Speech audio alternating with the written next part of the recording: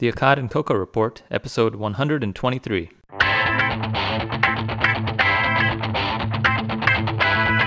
Welcome to the Akkad and Coca Report, the podcast dedicated to making sense of healthcare, from policy to economics, from evidence-based medicine to ethics. Join us as Drs. Michelle Akkad and Anish Coca diagnose and treat the latest epidemic of healthcare absurdities.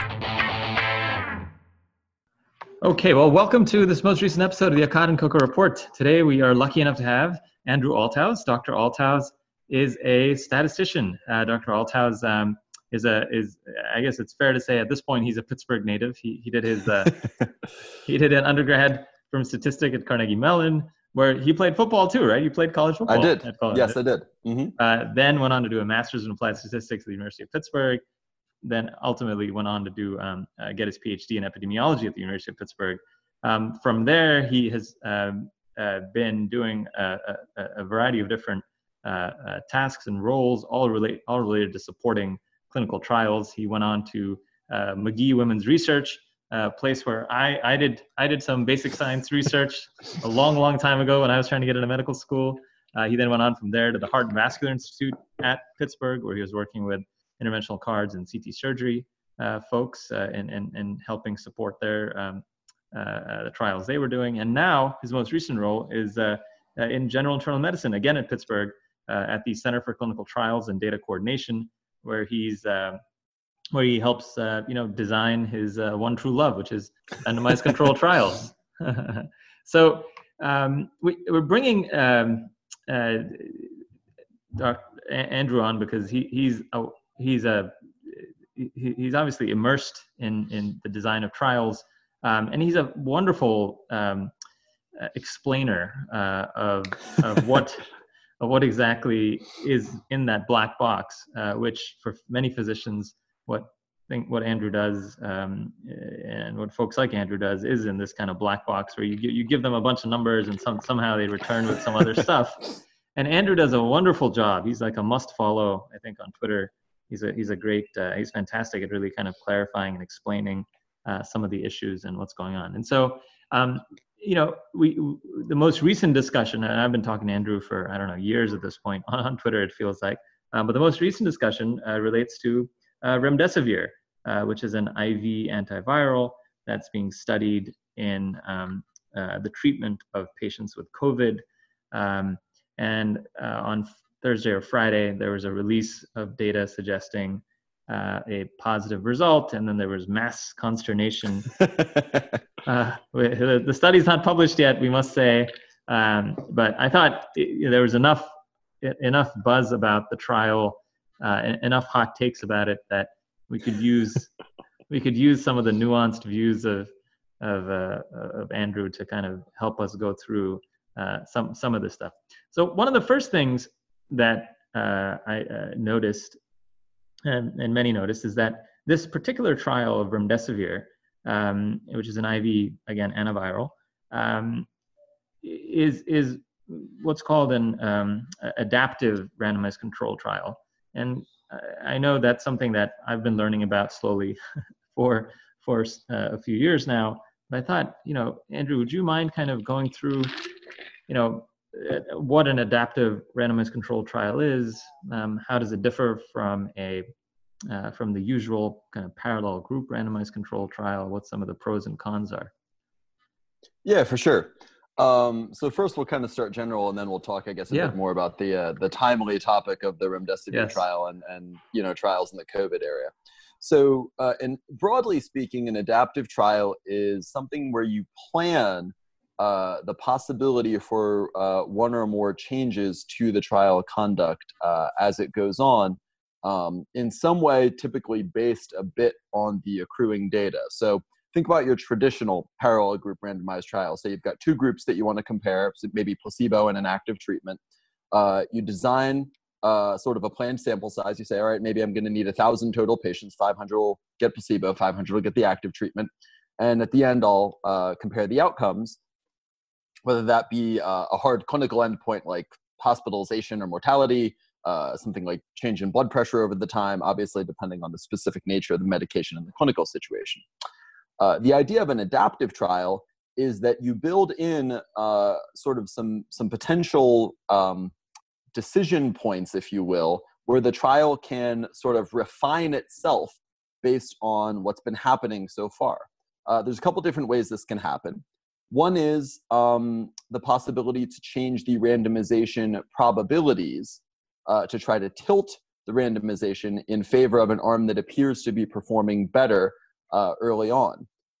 That can happen in a 2-group setting, or it can happen in a multiple group setting. So maybe you have, say, 4 or 5 candidate therapies, or maybe different doses you're studying, and you take an interim look at the data, and you have sort of pre-specified decision rules of if this, then that say, okay, maybe from the original equal probability randomization, maybe 2 patients will be assigned to a therapy for every one assigned to the other therapy if one of them looks a little bit better. That's a complex topic because we'll probably talk about this a little bit more as we go, but it's challenging because if you have only 2 therapies, in some cases you might end up actually needing more patients to run the trial than you would have if you would have just stayed with the 1-to-1 randomization all the way through. So it's got this sort of attraction that it's like, okay, good, we start giving more people the thing that looks like it's working better. But if it turns out that you build that in a little bit too early and you respond, I guess, sort of more to what's noise than an actual signal, you end up needing more people to show basically the same result that you would have gotten if you would have just plowed ahead sort of with the original 1-to-1. So that's why you have to be a bit careful about how much you tilt those probabilities and where you build the points in. The second major class that I think is worth covering is something that's called in adaptive enrichment design, where now instead of changing the randomization probabilities for the therapy, what you do is you actually change the people who are enrolled in the trial. I think a good example of something like this, suppose that you had, let's talk about a hot topic, cardiogenic shock. Suppose you have cardiogenic shock patients and you have something, I don't know, let's say a mechanical circulatory support device that you believe may improve outcomes in cardiogenic shock patients.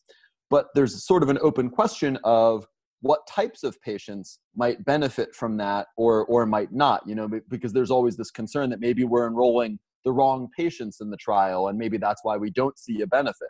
So in adaptive enrichment design, you'd try to set out sort of some subgroups at the beginning of people that you thought maybe were more or less likely to benefit or where you think the treatment benefit might be different. So suppose you were able to identify 5 different pathologies of cardiogenic shock. And you said, a priori, we're going to specify that at each interim analysis, we're going to look at the outcomes separately for these groups. And if it looks like there's a strong suggestion of benefit in a group, you could have the potential that group stops enrolling because you say that there's no longer equipoise in that group. And you say, okay, we've proven benefit of the device in this particular pathology, but we're going to continue enrolling in the other groups. And then the flip side of that is stopping for futility. So if you have one arm where it looks like the device is performing very poorly or maybe even harmful, you would stop enrolling those patients, but continue enrolling in the groups where it was still sort of equivocal. And ideally, that would sort of proceed until you had your answer for each sort of individual group. Does that make sense? Yeah, that makes a lot of sense. In terms of the enrichment stuff, of course, one of the reasons one of the reasons we're doing adaptive RCTs is to kind of answer the questions that are going to come on the back end if you just did a parallel group RCT, right? Of course, there's new questions, of course, that then arise, right? Meaning,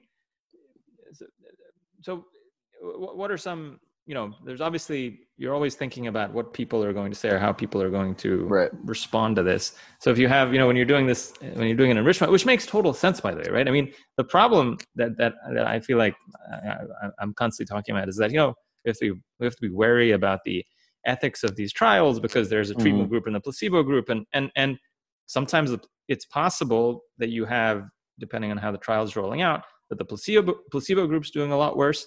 Sometimes it's possible the placebo group is doing a lot better, right? So it seems intuitively that every RCT for that reason should be an adaptive an adaptive designed trial to kind of respond to what the data, what's happening in the data, out of respect for the people that are enrolled in the trial.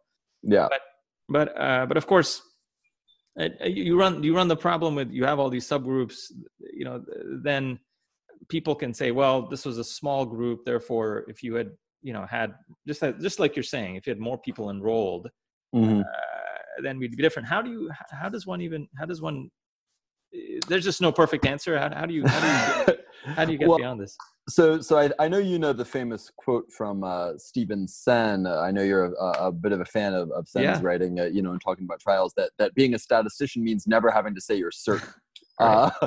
So, we deal in probabilities and uncertainty, and we try as best as we can to try to let you know sort of when the probability balance has gone so far in one direction that you'd say, okay, we can never be certain, but we're 99% sure now, or we're 95% sure now, or whatever that level is, that there's a benefit. Right. And as you've alluded, when you have a lot of small groups, because you're right, the questions even after positive trials often are like, okay, but who really benefits from this? Right. Are there certain patients that are at risk of harm, even if the therapy overall is beneficial? Right.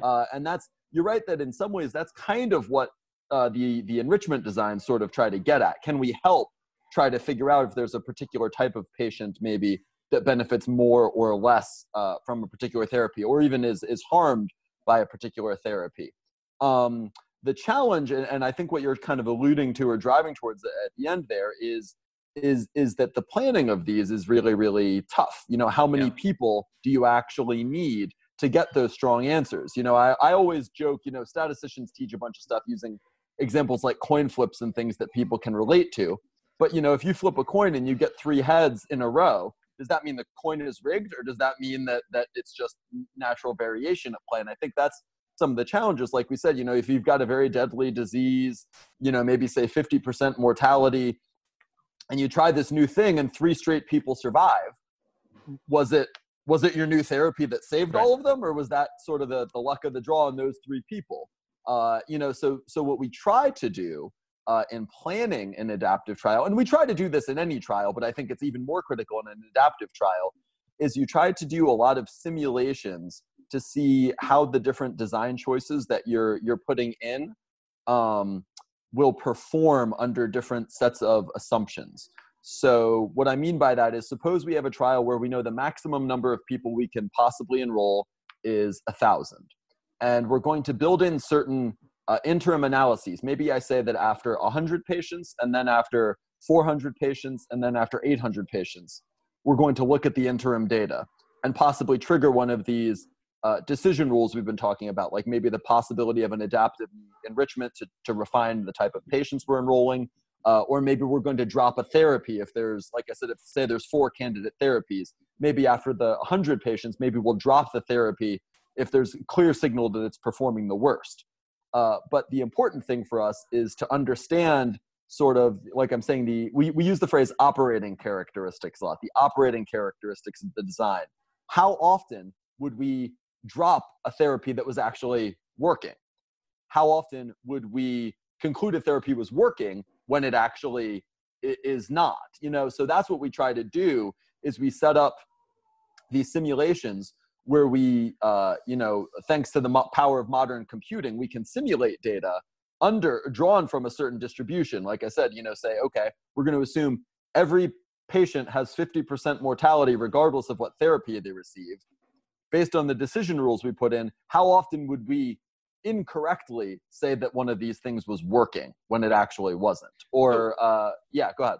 So how do you go about doing that? Like, for instance, whether it be, just to summarize really briefly, because you said a lot. So when you're talking about adaptive RCTs, you're talking about adaptive enrichment trials. At least 2 basic things that you've outlined is adaptive enrichment trials, which essentially look to preferentially enroll different groups of patients that you kind of pre-specified, right?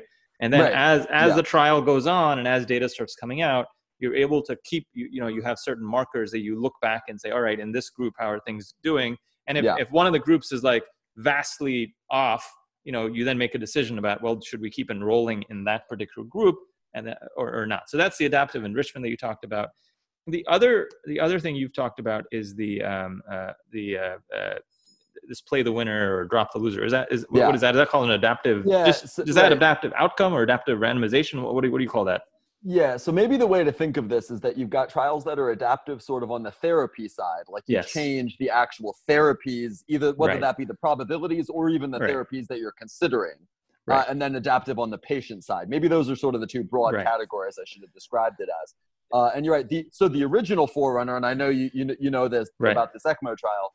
Sort of one of the very first adaptive trials was this idea of the play the winner design. Today we tend to use sort of modified variants of that. And maybe we should briefly talk about the ECMO trial, sort of segue into that if you want to.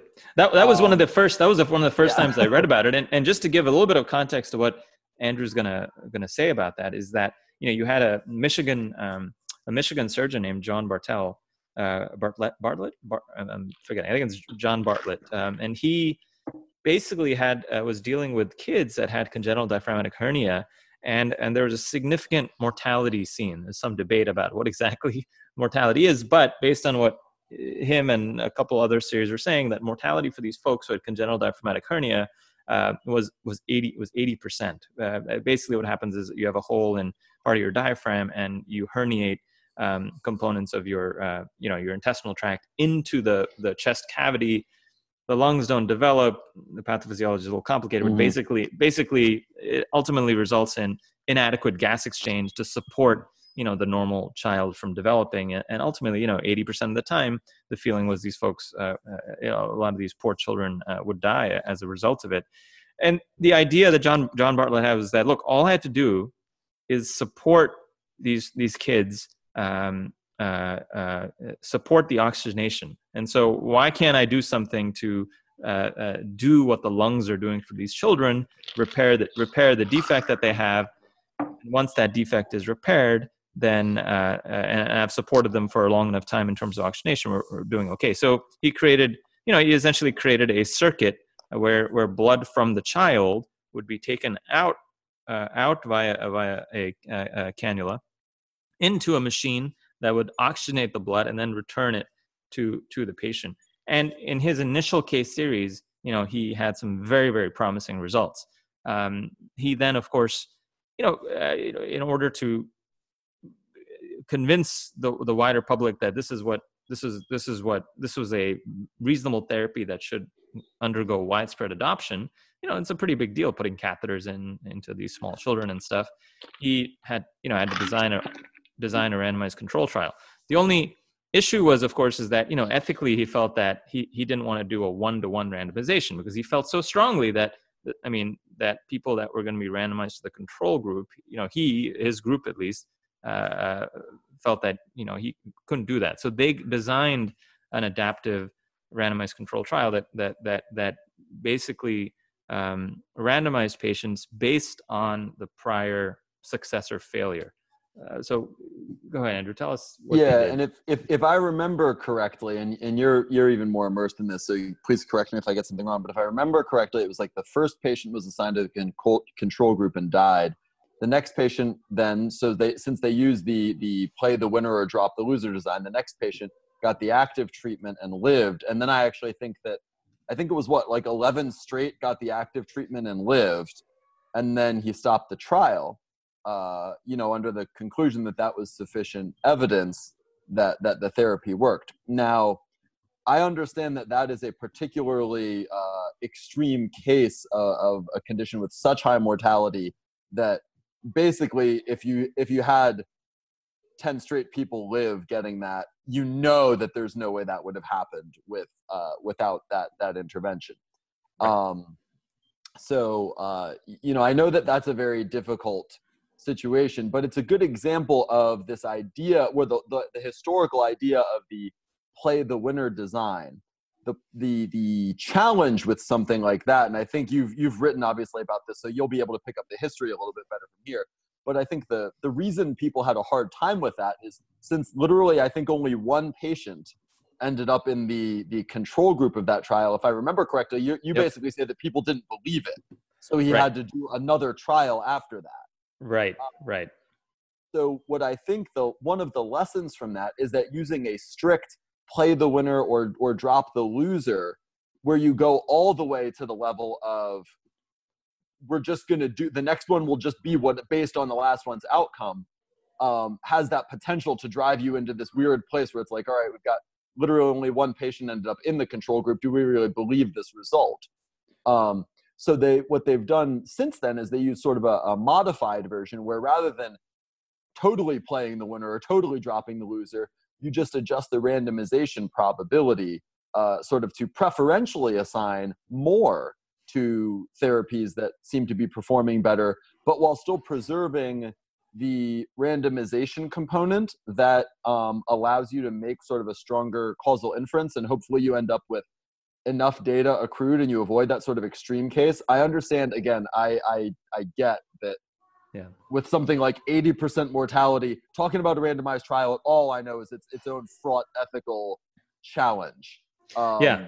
That's not, I think, the topic to totally right. Absolutely. Gets the idea of what the original play the winner design was and how we've kind of modified it today. So based on the interim data, you play more of the winner, but you don't make it just based on, okay, last patient died getting control therapy, next patient gets active therapy or vice versa. Right.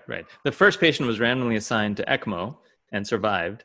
The next random assignment was to conventional treatment. The patient died. The third patient assigned to ECMO then survived. And now after that happened, it was basically, you had a 2 out of 3 chance of either going 2 out of 3 chance of going to ECMO and a 1 out of 3 chance going to control.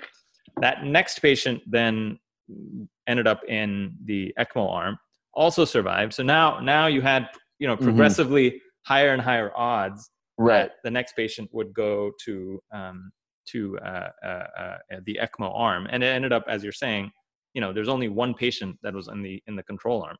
And so when you published this trial, exactly like you're saying, no people said, well, what the heck? There's only one patient. How can we say anything about it?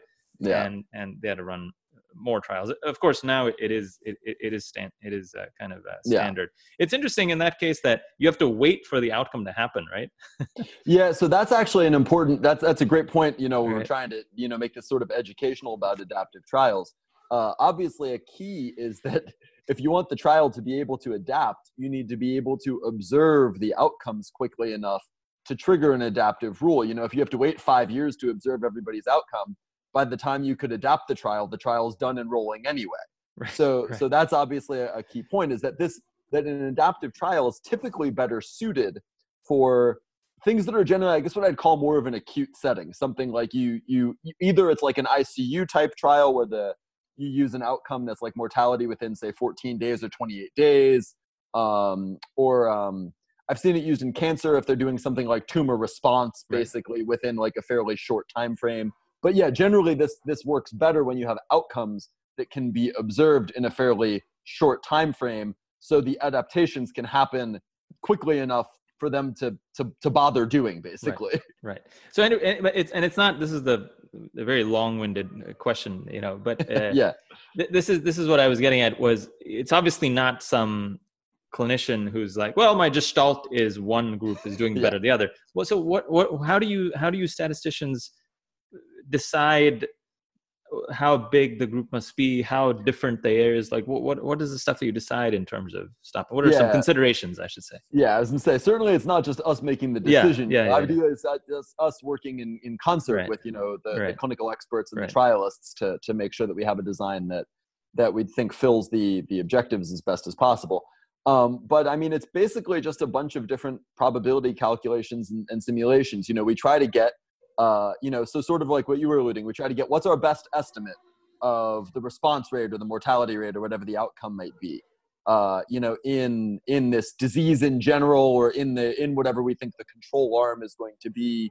And then we try to say, okay, what types of effect sizes would we consider, clinically meaningful or relevant? And then kind of as I was alluding, we do some simulations. So suppose, I'm going to make myself look silly because I'm just going to try to wing it, but suppose we've got 4 candidate therapies that you want to consider. And like I said, we think that we can enroll 1,000 patients total in our trial. That would be our max. That's our ceiling, is we'll be able to enroll 1,000 patients. Yeah. And you tell me, I want to have some interim looks where we have the possibility to drop one of these therapies if we think it's performing poorly. And we want to, make sure we're able to focus the rest of the trial studying the things that seem to have a better chance. And I mean, there's sort of a benefit for the people in the trial, I guess, and that they're more likely to hopefully get something that's performing better. And there's also sort of a resource allocation type thing where, if you're the company running the trial or the sponsor running the trial, maybe it's a government funded trial, you're spending your dollars with a better probability of getting answers about therapies that actually work. You don't keep enrolling people on something where you're basically, think about poker, drawing to a dead hand or something like that. If we already have enough data to know that something doesn't work, then we can spend the rest of our resources on things that are maybe more promising. So, you kind of asked, how do we decide that? I mean, it's kind of a combination of logistics. When can we have the interim looks? Who's going to see the data to make those decisions? Who's on the data monitoring committee, the data and safety monitoring board? How are we able to have them meet and review the data? Kind of as you're alluding, also things like, when will the outcomes be observed? How quickly do we expect to enroll people? So if I start enrollment today on May 4th or May 3rd, whatever day it is, 2020, when will I have 100 patients outcomes observed? When will I have 400 patients outcomes observed? Best guesses, of course. These are always imperfect guesses. We never know this stuff for certain, but we take our best estimates and we try to simulate these different scenarios. And like I said, I mentioned operating characteristics earlier. So this is where that comes back in. We try to say, under different sets of assumptions, so if the therapy has a 10% benefit, if the therapy has a 20% benefit, if the therapy has a 30% benefit, whatever it is, how often do we conclude that the therapy actually works? And how often does that happen at each of those decision points?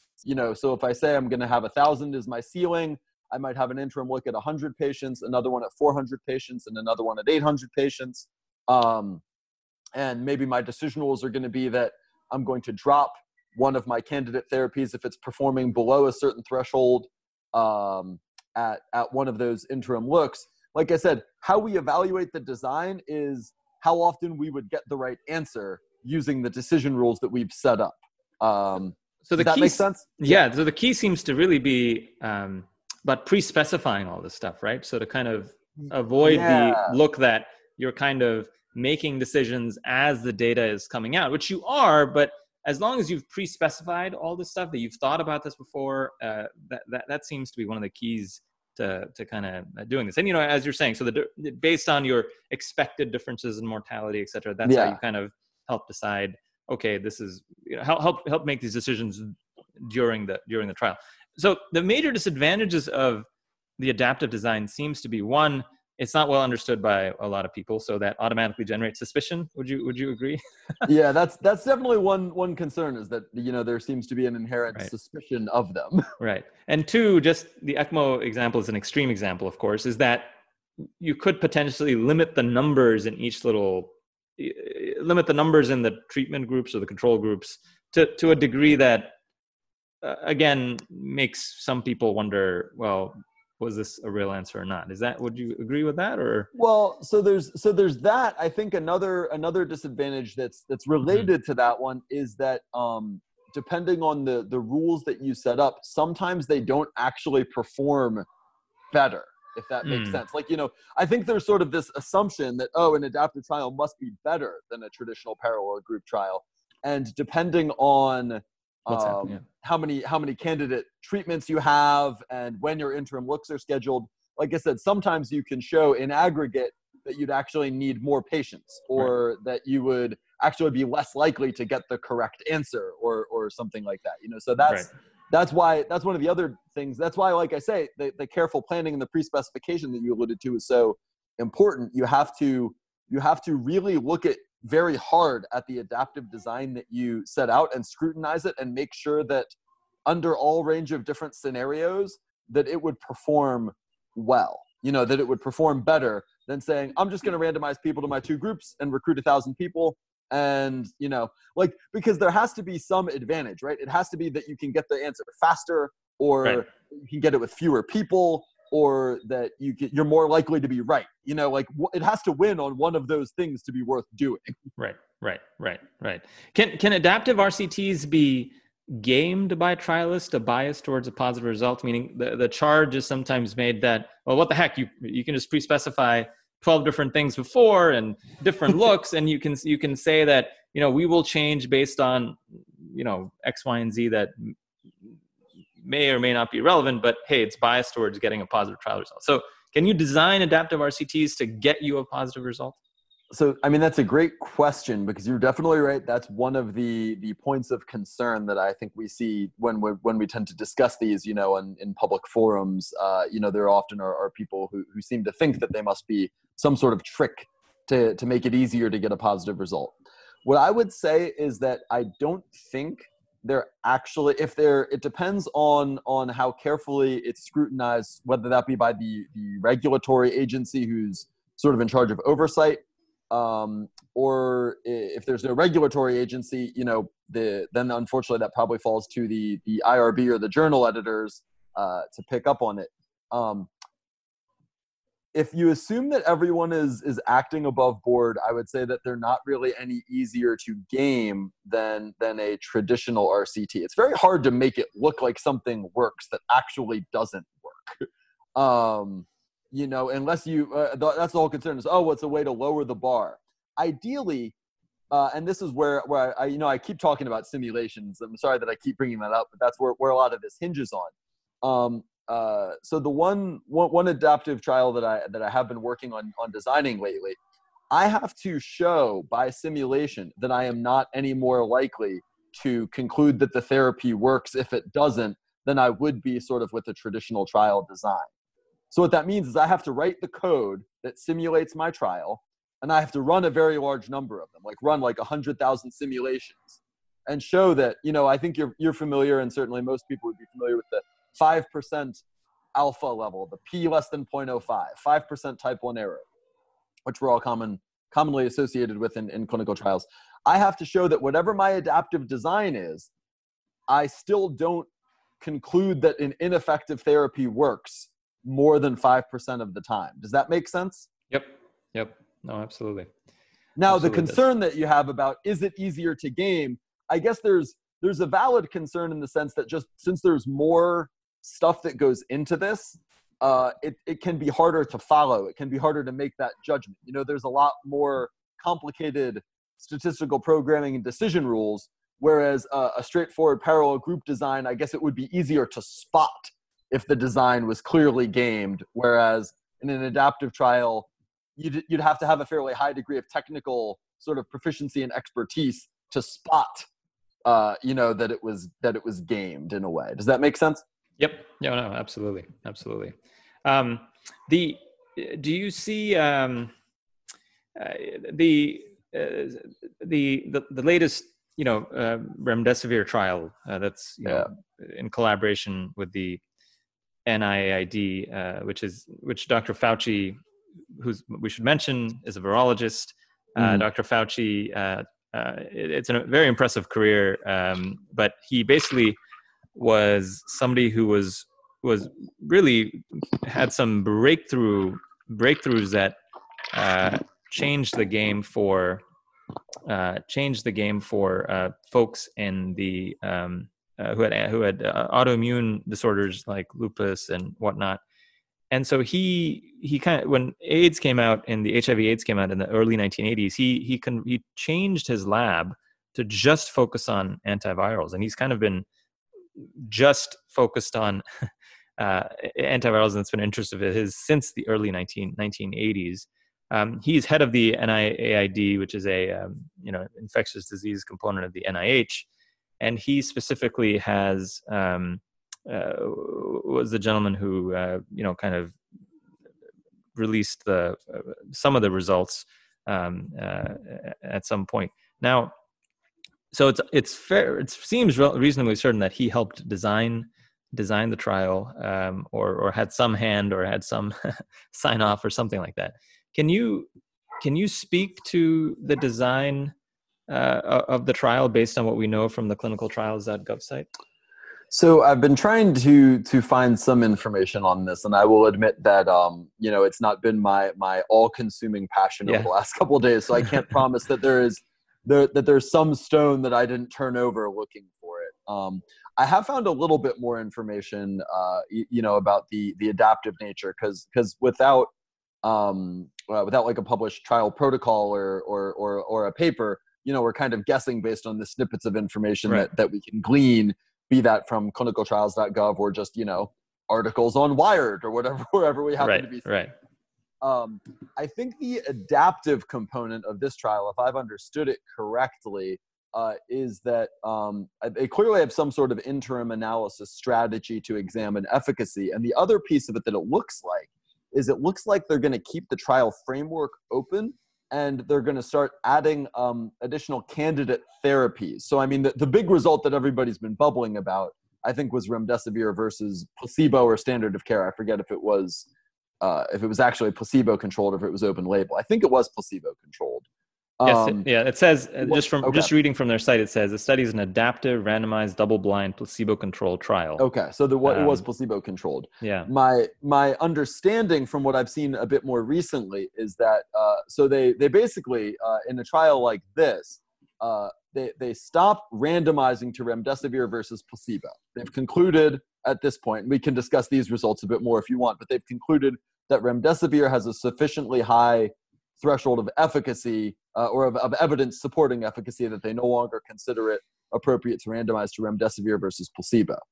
What my understanding is in the adaptive nature of this is that they can now basically convert it to test something else against remdesivir, or maybe an additive therapy. So if there's another thing, and obviously this is a little bit out over my skis here, in the actual candidate therapies there might be, but suppose there's another thing that you might try.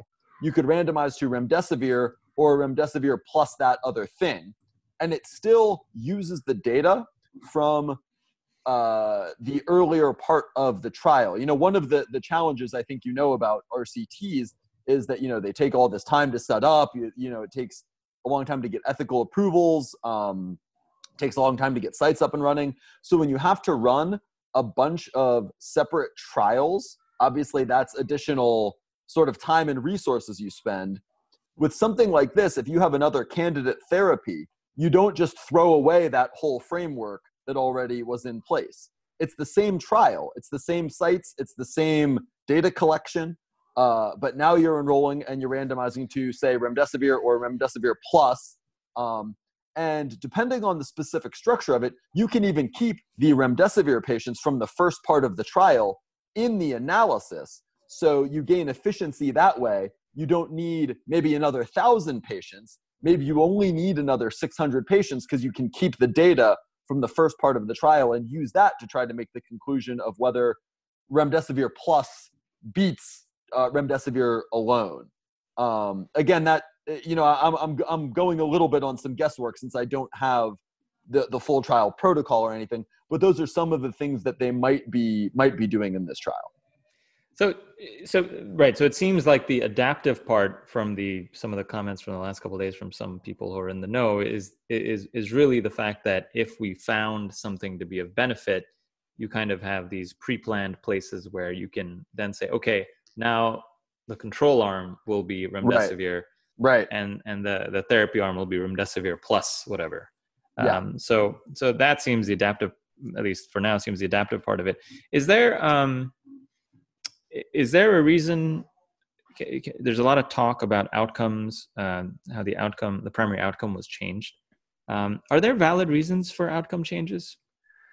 Yeah, obviously that's been a hugely controversial discussion over the last couple of days. This people have noticed that the primary outcome was changed, and of course the timing makes everyone suspicious. So I'll say I'm going to act under the assumption that everything is above board. I'm not going to go there, but I will talk about the potentially valid reasons for modifying an outcome. So here, for example, this is obviously a disease that's new to us. It's not like this has been around for years and we have a good idea of the natural history. We've got trials that are up and running, months after we first began to experience this. So what seems to have happened here, at least one of the points of discussion, is that I think the original primary outcome was supposed to be assessed 14 days after enrollment into the trial. And it seemed like, in the month or two between designing the trial and starting to look at the interim data, obviously, this isn't the only place this is happening in the world. There's other data coming out of China and other places where we're starting to understand more about the natural course of the disease. And it sounds like there was reason to believe that some people would continue to recover after 14 days and meet that eventual sort of recovery endpoint. So they decided to change the timing of the outcome assessment from 14 days to 28 days, because that obviously would have a statistical advantage. If people are continuing to recover, then you're more likely to pick up on a true benefit of the disease if you're using sort of all of the recovery events that are actually occurring instead of only using the ones that occur in the first 14 days. Of course, what makes people suspicious is they're like, well, they must have been peeking at the data and seen that it looked better with one than the other. So that's sort of the critical thing about having a primary outcome change that is valid and that doesn't undermine sort of the integrity, is that this decision should be made not based on knowledge of the study results, but based on sort of what I'd consider sort of scientific and clinical grounds. So if new information becomes available during the trial and you say, we actually think this definition of the endpoint makes more sense for the trial than the definition that we had when we started the trial. And in a rapidly changing situation like this, that certainly seems like it can happen. You make the decision to change the endpoint, but you should not do it because it's like, well, we took a look at the data and it looks like the treatment looks better if we use it at this point than at this point, because then you are kind of compromising the integrity of the trial. So the key is make that decision based on scientific or clinical grounds, but not based on the data that you've actually seen. There's one way that you can bring data into this that can make sense. And this is actually another case of a sort of adaptive trial that I should discuss at least briefly here. So, as we've discussed, one of the things that's tricky when you're designing a trial is you make some guesses about the endpoints, how many people are going to die or how many people are going to recover. And based on that, we take our sort of best guess at what's a reasonable sample size to use for the trial that sort of strikes that balance of having a good chance to show that the therapy works if it actually works, but also not enrolling so many people that it's unethical to be enrolling them long after we'd have an answer. One thing that can be a bit tricky there. So suppose that we were off in our guess. We guessed when we designed the trial that 20% of people would die. And as it turns out, we were wrong, and only 10% of people that enroll in the trial are going to die, because we've got hospitals that are performing the best supportive care and they're doing a great job, and they've actually been able to reduce that mortality from 20% to about 10% just by offering, really best practices care or whatever that might be. The concern then is that we might no longer sort of have that a large enough sample size to catch maybe that small additional incremental benefit of the experimental therapy that we're treating or that we're testing. So one way that you can do this is you can have an interim analysis where you look at the mortality rate or the incidence of the outcome, but you look at it in the overall study sample. So you don't look at the data comparing treatment A versus treatment B or placebo versus the active therapy. You just look overall.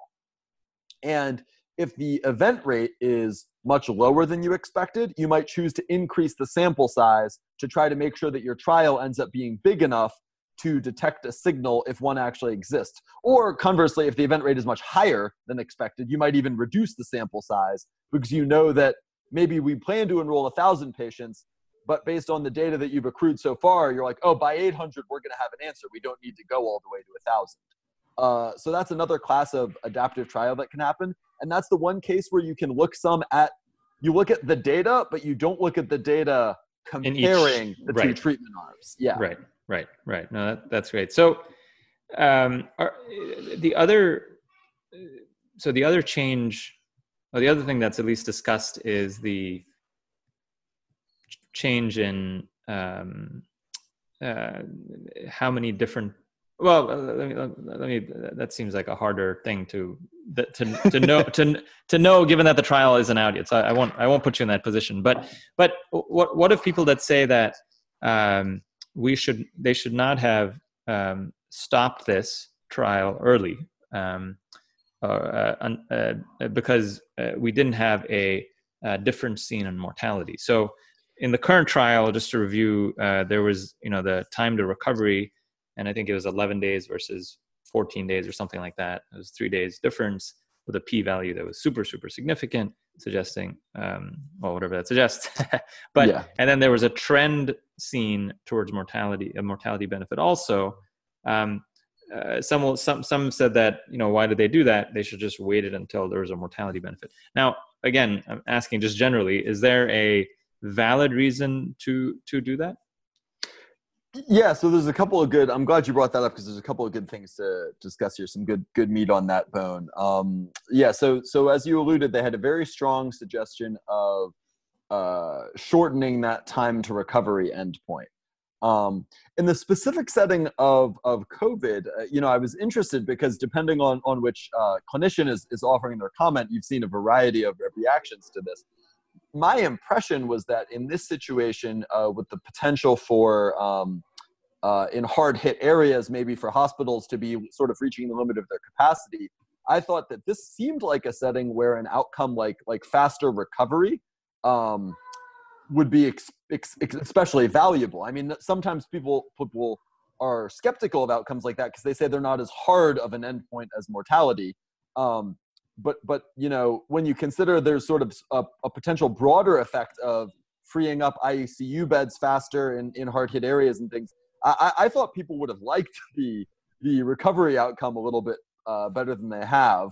So with that said, even putting that aside, there's sort of the statistical question about you had a really strong signal on the time to recovery outcome and sort of this borderline significant result for mortality, which I'm also amused that apparently a 3% mortality result, depending on who you're talking to, is either too big to be believed or it's not big enough to warrant using, which really amazes me that like the opinions range that much, sort of, depending on who's reading it. Right. Heads you, yeah, exactly right. So you're this is one of the biggest challenges that I think any data monitoring committee faces in the conduct of a trial is when is the signal enough to warrant stopping the trial? Because you've got a hard win on that time to recovery endpoint. And like you said, there's sort of this suggestive, if you will, benefit of mortality, even if not definitive or conclusive at this time. And, I don't envy anyone making that decision, because if you stop now, you say, look, it's almost like you're saying the balance of probability right now lies with benefit. You're saying it's more likely to be beneficial than harmful at that time, at this time. And if you continue enrolling, you're saying we're not convinced enough yet. And that could be another month, another 2 months, where you're both exposing patients in the trial to receive placebo instead of remdesivir, and you're delaying sort of the potential availability of the therapy that extra month or two to people outside the trial. And I mean, I know that's a whole podcast of its own to talk about sort of the ethics of trials and is your responsibility to the patient in the trial versus outside the trial and everything like that. That's tricky, but yeah, it's definitely a hard decision. Do you say, you know what, the mortality signal isn't quite there yet, so we want to wait and see, we need to see more data to be convinced? It's tough, and this is another challenging topic is should the rules be different in pandemic times versus normal times? And I know, we're not talking about a Me Too hypertension medication here. We're not talking about another lipid lowering medication. We're talking about something where right now there's no available therapy. And I know that certainly is another factor, I think, that plays into the ethics of whether you stop a trial or not, because some of the other fascinating stuff that Stephen Sen has written sort of around the topic of equipoise in randomized trials, and I know this is a fascination of yours, is if you've got something available that works for a particular condition, and the floor for what everybody gets is that. It's a little bit easier, I think, to square yourself with the idea of RCTs to try to test effective therapies. So, the worst thing that anybody's getting is the effective thing we already have. Right. When there's nothing effective, I think that for people, it feels, whether this is right or wrong, it feels like maybe that threshold for that burden of proof for stopping might be a bit lower. And that's definitely a tricky grounds to be on. So well said. I think that equipoise, as we're seeing, is so incredibly fragile when it comes to a novel disease that's deadly that doesn't have a therapy. Because then, it's like the president, runs around saying all the time. It's like, well, what do we have to lose? I mean, there's obviously lots of stuff to lose, but you really feel you're in a tough spot. And so yeah, I mean. That's a great point that you bring up, that having something that has some effect at the very least makes you feel a little better about doing these things further. So just to be clear, you're saying that everything that you know so far, the change in endpoints, the design of the trial from what we know, nothing that's come up so far automatically means that we should discredit the outcome or think there's some type of conspiracy afoot. Yeah, I mean, I think that, and look, I understand why some people have the feeling that I'm about to describe, but I think that based on what is publicly available, you to conclude that the results are not valid, you're making an assumption that someone is lying. You're basically saying that I don't believe, because NIAID put out something where they discussed the endpoint change. And they explained some of the rationale that we were discussing earlier. They said that, after we designed the trial, as we got more reports about sort of the typical duration of recovery for these patients, we ran some more simulations and we decided it would be better to assess the outcome at 28 days versus 14 days. That was their official explanation. And if you're saying that, like, I think that this is all a pharma conspiracy, you're basically saying that they're lying. Right. Like that's my opinion from what I've seen so far, is that, and that's not to say that can't happen. There's reasons that people don't trust big pharma, but you're assuming that they're lying. Yeah, absolutely. Right. Right. So it's basically, this was a decision that was driven by the NIAID. And that's what their statement is, that the statisticians performed modeling of what happens if the right day is not picked for assessment.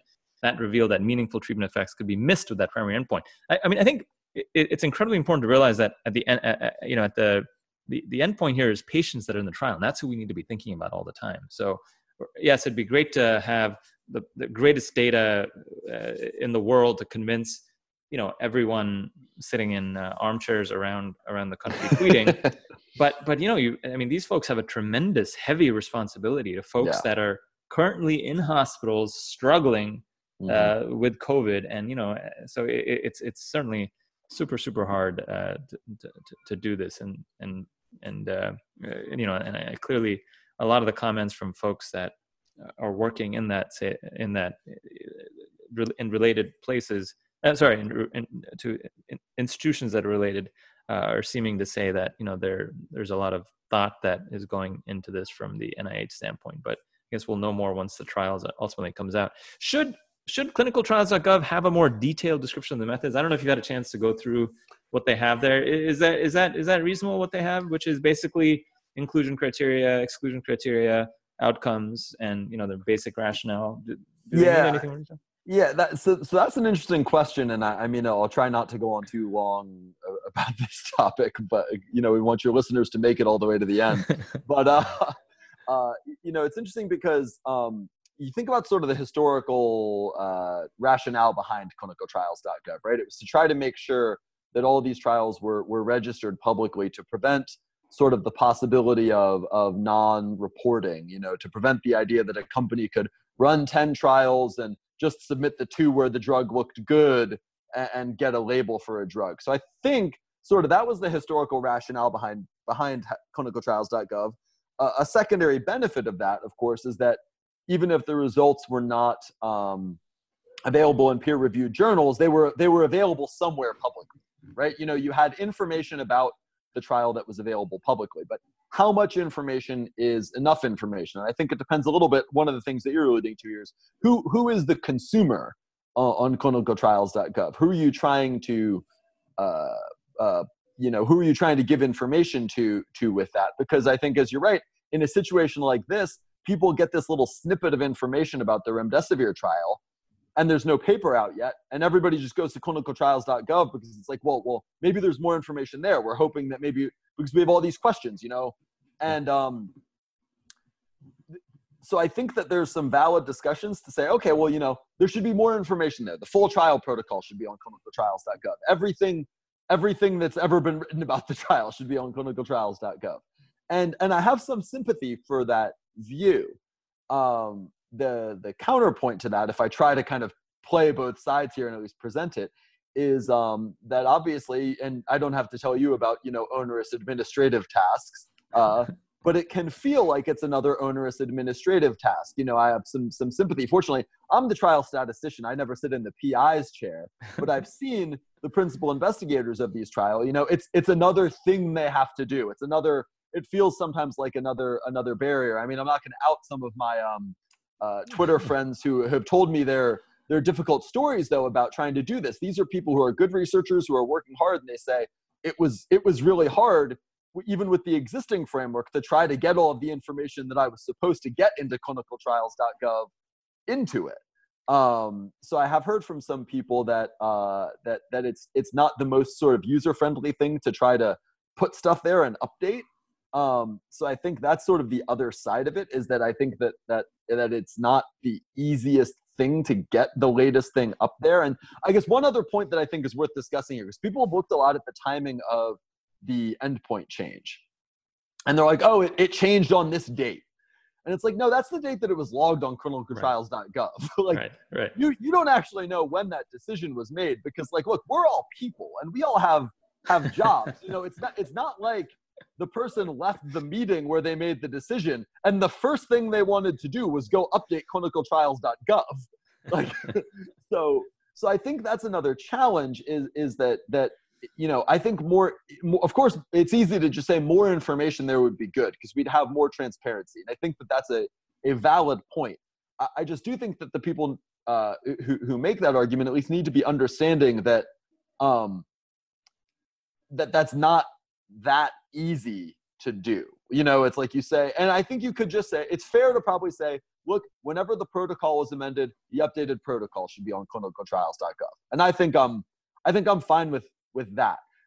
The challenge is then you're expecting people to read the whole protocol instead of typing everything into the structured fields. You know, it would be relatively easy, I guess, if you just said, the rules are simple. You don't have to type anything into these structured fields, just upload your protocol.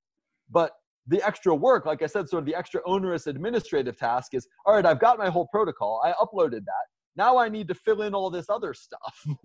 So anyways. Andrew, this has been really awesome. I have one other burning question for you. Okay. I want your analysis of the recent record that was broken by the Swedish. He's Swedish, right? Or what is he? Swedish? Icelandic. Oh my God. Yeah. I mean, I saw those videos. He does not look human. He looks like, it's crazy. And I'm asking for those who don't know, Andrew, I'm pretty sure Andrew, in order to intimidate his critics on Twitter, will frequently put pictures of him deadlifting massive amounts of weight, so that, you know, people maybe tweet a little softer when they're disagreeing with him, which I took to heart. But yeah, so tell me what you thought about this. Yeah, so Hafthor Bjornsson, who some people may know from popular culture as the Mountain on Game of Thrones, is an Icelandic strongman who's won several world titles. And during pandemic times, he took advantage of the lack of, sort of public contest and everything to announce that he was going to break the all-time world deadlift record in strongman competitions. So the previous record was 500 kilograms even, which is just about 1,100 pounds. And Bjornsson just yesterday deadlifted 501 kilograms. It was actually televised on ESPN. Like I said, it was a great move for him to take advantage. There's no other live sports, so he got got the spotlight all to himself. And like you said, what's amazing to me, you said he doesn't look human, but what's actually amazing to me about him is that he looks sort of like a normally proportioned human, just blown up a lot. You know, like a lot of these like, you know, strongmen and other professional athletes, they look like weirdly proportioned. You know, they almost don't look human. He just looks like a really, really big, well-proportioned human. Like, how can you give us a sense of it? How hard is it to do what he did? Well, I mean, he's the first person to ever do it, so that's probably the first place to start. You know, it is interesting for those who have ever lifted weights. You know, when you're trying to do a maximum effort lift and push yourself to lift something you've never done, you know, I think you kind of learn to struggle, and you learn to, you know, what's like, oh, this is heavy, I can't lift it, versus no, I can lift it, I've just got to really grind down and get it done. He looked incredible when he lifted the weight. You know, it almost looks like he barely struggled with it, which is really, really amazing. But yeah, he looked fantastic. Very, very impressive. Well, sir, I thank you so much for coming on and spending an hour with us. I think it was, I was certainly enriched, and again, thank you for, I mean, there's countless physicians and countless people in medicine that have been hugely helped by your free, constant education on Twitter. So give us your Twitter handle. It's my Twitter handle is Althouse PhD. Awesome. So that, yeah. So make sure you follow Andrew on Twitter, and next time, my parents live, I think, very close to you. When we're not quarantining and stuff. Yeah. At some point when travel is okay again, we'll have to definitely meet up in Pittsburgh, Andrew. So thank you again. It was really, really wonderful. All right. Thanks a lot, Anish. You have a great day. Bye now. Thanks for listening to the Akkad and Coca Report. Subscribe for free on iTunes or Stitcher at akkadandcoca.com, where you'll find detailed show notes, our blog, and more. akkadandcoca.com.